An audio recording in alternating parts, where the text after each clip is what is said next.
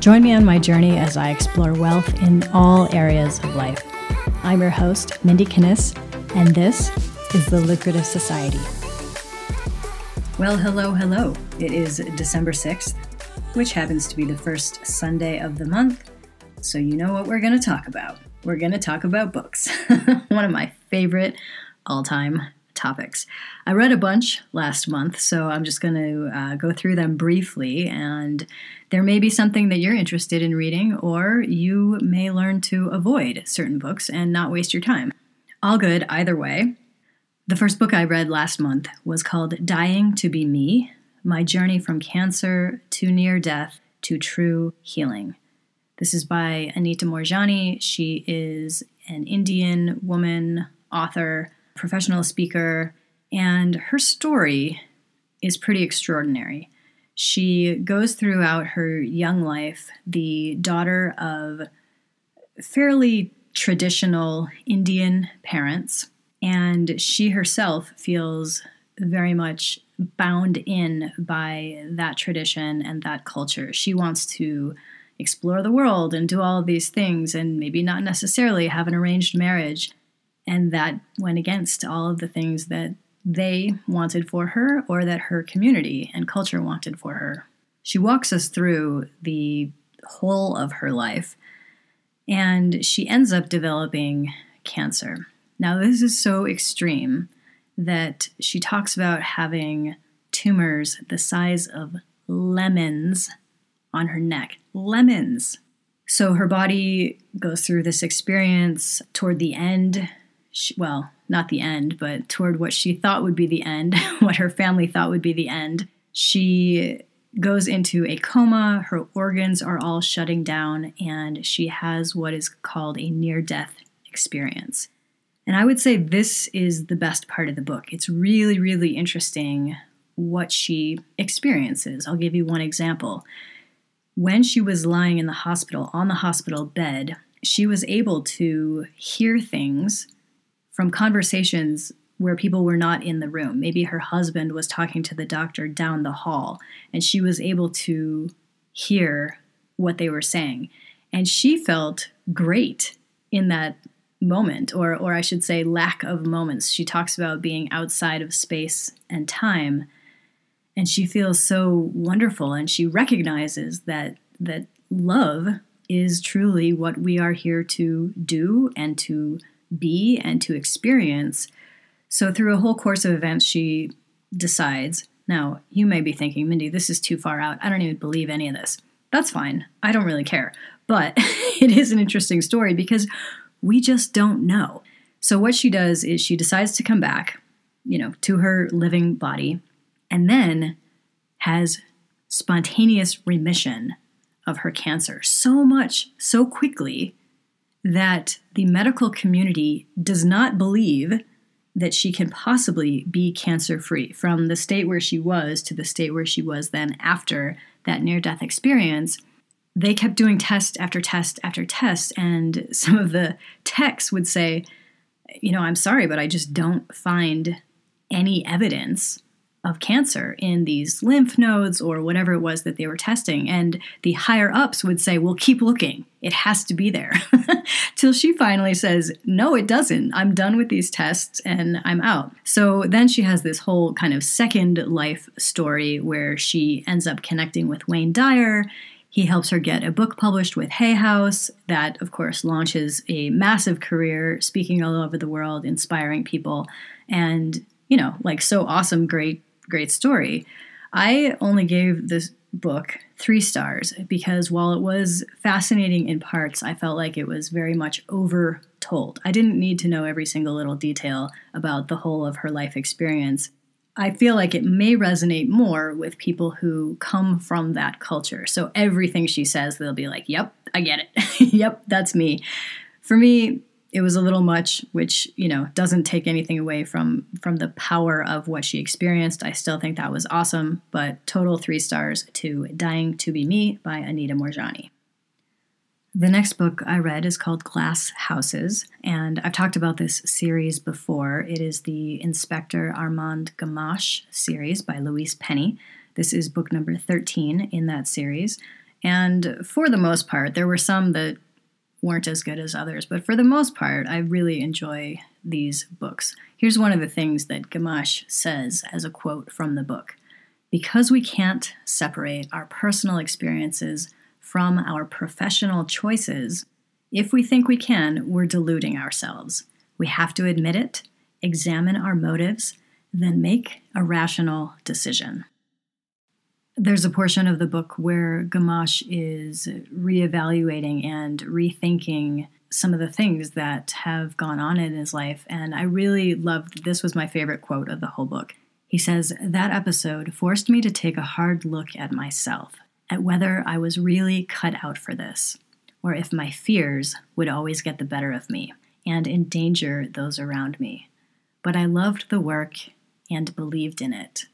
And I realized I couldn't be afraid and do what needed to be done. And so I worked on the fear." And I love that because in some ways I feel the same about being an entrepreneur. Not necessarily that that would endanger those around me, but do I really have what it takes for this role as CEO, as business owner? And I think if they're being honest, most entrepreneurs have the same experience. We all go through this curiosity phase of, am I really cut out for this?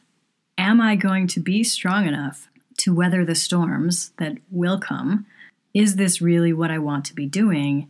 And I love that he just says, I recognized that I couldn't both be afraid and do what needed to be done, so I worked on the fear. That is what we all need to do or can do, have the opportunity to do, is to work on the fear, work on our mindset, work on strengthening our core, work on coming from the power and courage of our heart instead of getting stuck in the fears and the doubts and the insecurities and all the crap that is in our head. I always appreciate some just good little philosophy on life mixed in with a murder mystery or, something that they are experiencing in their quaint little town in Canada called Three Pines, which if it were a real place, I would totally move there.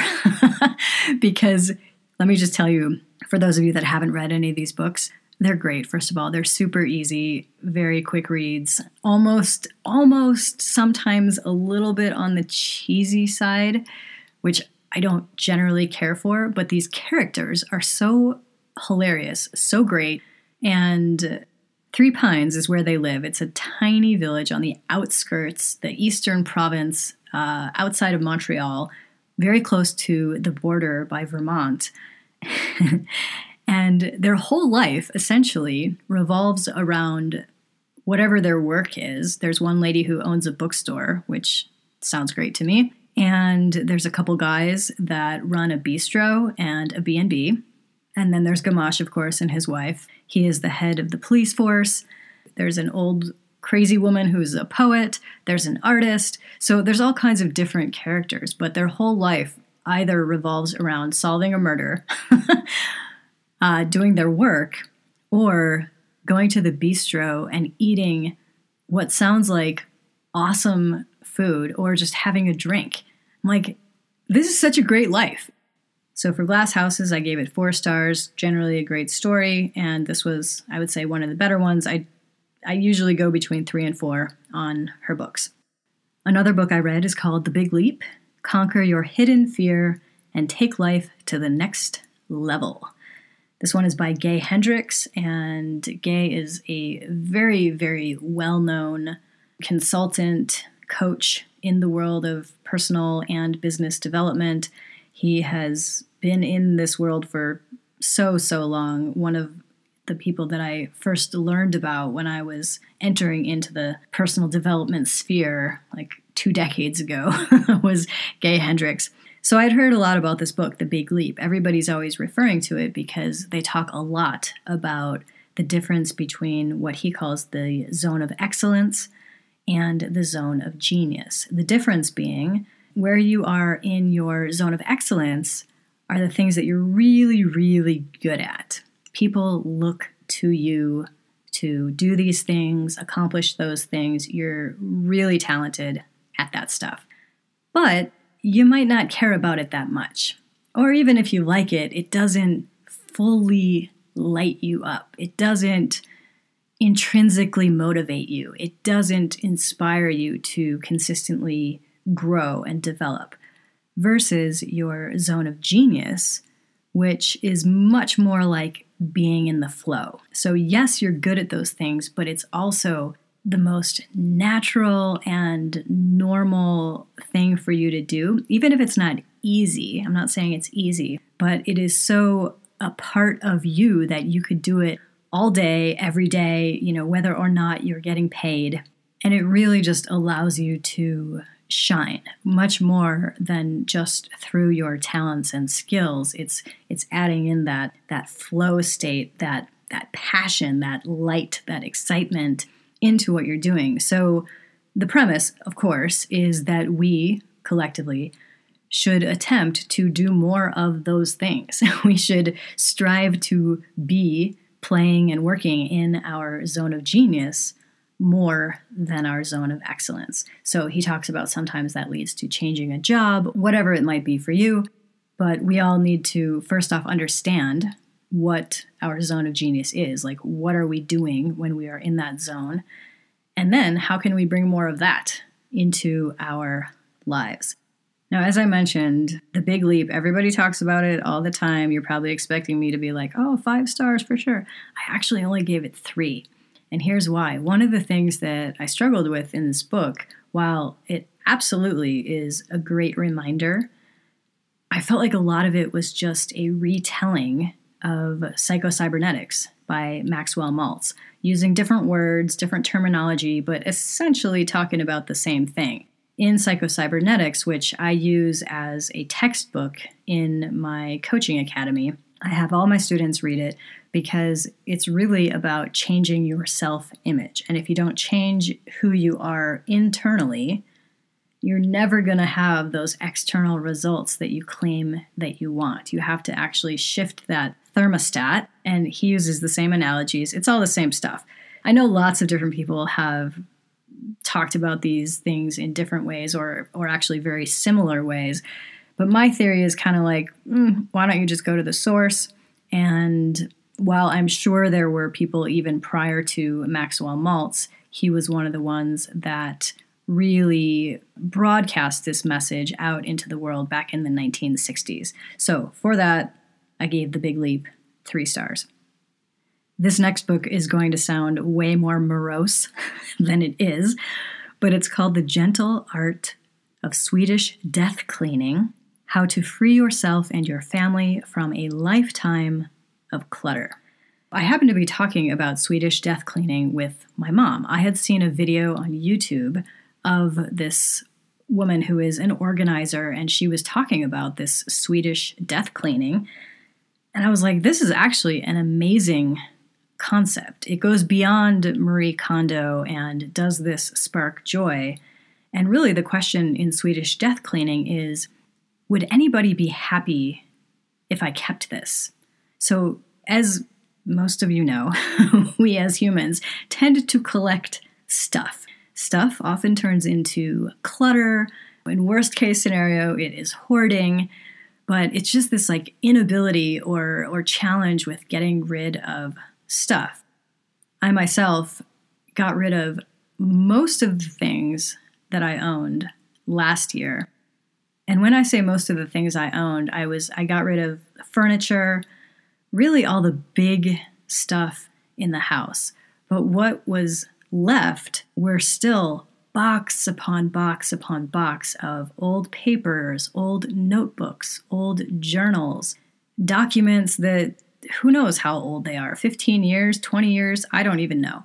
So I still had a bunch of stuff. And even though it could be kind of put in a box, filed away, it didn't feel good having all of that stuff still, because I knew it was there. I knew it was like clutter, even if it was in the closet. So I am really, really interested in this whole Swedish death cleaning. The other concept is that you should take responsibility for your own stuff. Please do not leave it for your spouse, for your children, for whomever is going to be the one to come into your space and have to clean up after you die. And the thing is, we don't know when that's going to be. Any one of us could be in some sort of accident this week. And then our families or whoever is left with like, well, what do I do with all this stuff? So ask yourselves the question, would anybody be happier if I kept this? I had something of Sean's, and I'm like, why am I even keeping this? I don't even want it, but I was keeping it out of this kind of sentimental, sad feeling. And my first response was, well, he would be happier if I had this. And I'm like, wait a minute. He doesn't even get a vote anymore. Like, he is not here. What I think is, on the other side, doesn't even need to worry about things like stuff and emotion, all the stuff that we have going on this side. So why am I holding on to this? And sometimes that can be really sad.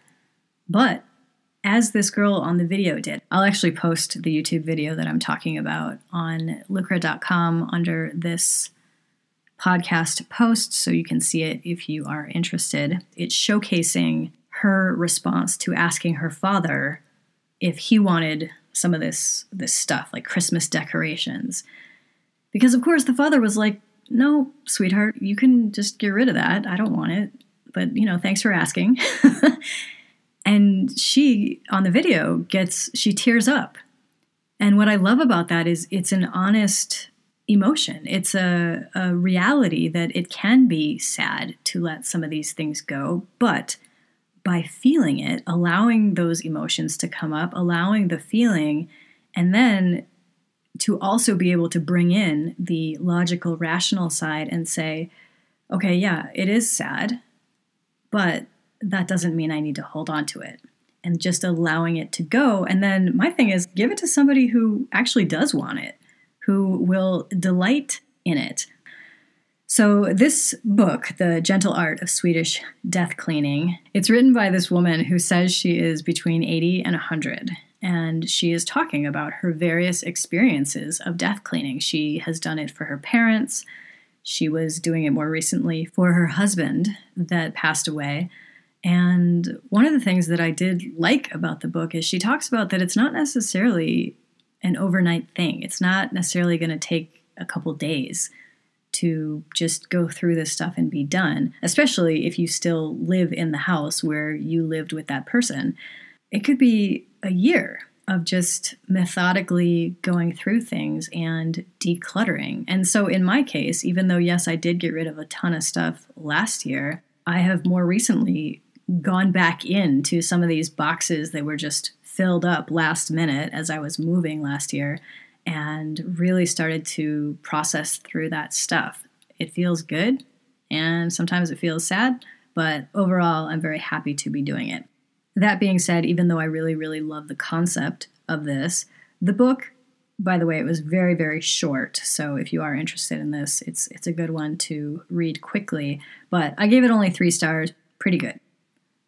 Another book I read was called The Adventurer's Son. This is by Roman Dial. And this book had been on my to-read list for quite a long time. This is what it says right on the cover. In the pre-dawn hours of July 10th, 2014, the son of a legendary Alaskan explorer, Roman Dial, walked alone into the untracked rainforest of Costa Rica's remote Pacific coast. I'm planning on doing 4 days in the jungle, he wrote his father before leaving. It should be difficult to get lost forever. Then he vanished. So this book is a memoir about the experience that the father, Roman Dial, his son was also named Roman Dial, but the father, who is this well-known, sort of famous in the Alaskan wilderness race world and as a researcher, he's raised his son and his daughter to be adventurers, to be explorers. And then his son, in doing the very thing that he raised him to do, ends up disappearing in the Costa Rican jungle. And so the memoir traces and tracks all of the things that the father does to try to figure out what happened. Was there foul play? Was he murdered by the drug cartel or a tribe? Or did he have an accident? Or what happened to his son, who before that had a very close relationship with his father, with his whole family? He would keep in touch. He would always communicate with them on his out dates or when he was expecting to be done with an adventure, even if he was off the grid for a certain time.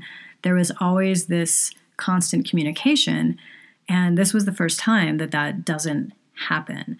So the father ends up traveling down from Alaska to Costa Rica multiple times, and it's this crazy story. He ends up going very high up in the United States military to try to get help. All of these different things happen, and all of the red tape that he experiences because the authorities, a lot of the authorities in Costa Rica, basically had the mentality of, this is called your son just doesn't want to communicate with you, and he's gone off and smoked dope, and he's doing his own thing now. Sorry, Dad.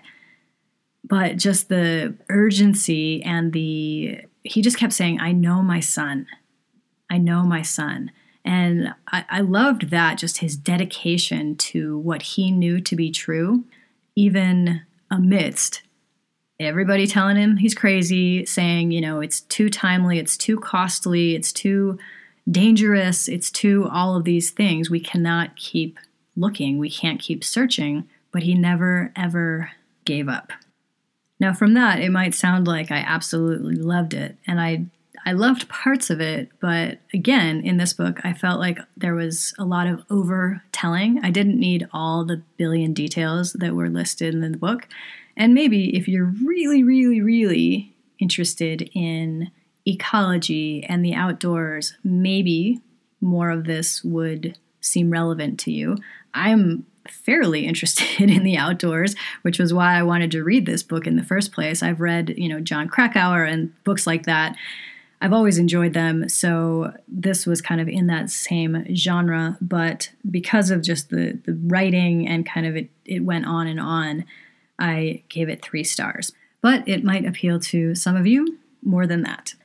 And finally, I read a book called Thank and Grow Rich, a 30-day experiment in shameless gratitude and unabashed joy. This book is by Pam Grout. She is fairly well known as a writer with Hay House. I guess her most famous book was called E Squared, and she has a bunch of books that have followed that up.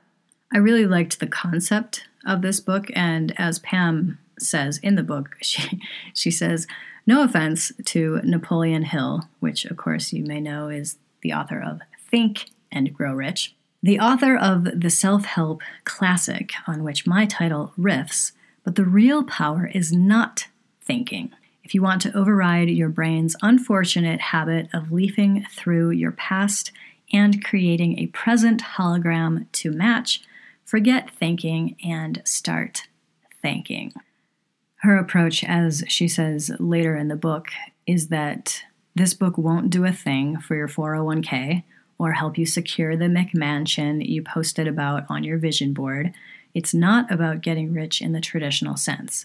There's nothing wrong with financial capital, but let me be clear, it's incapable of bringing any measure of real happiness.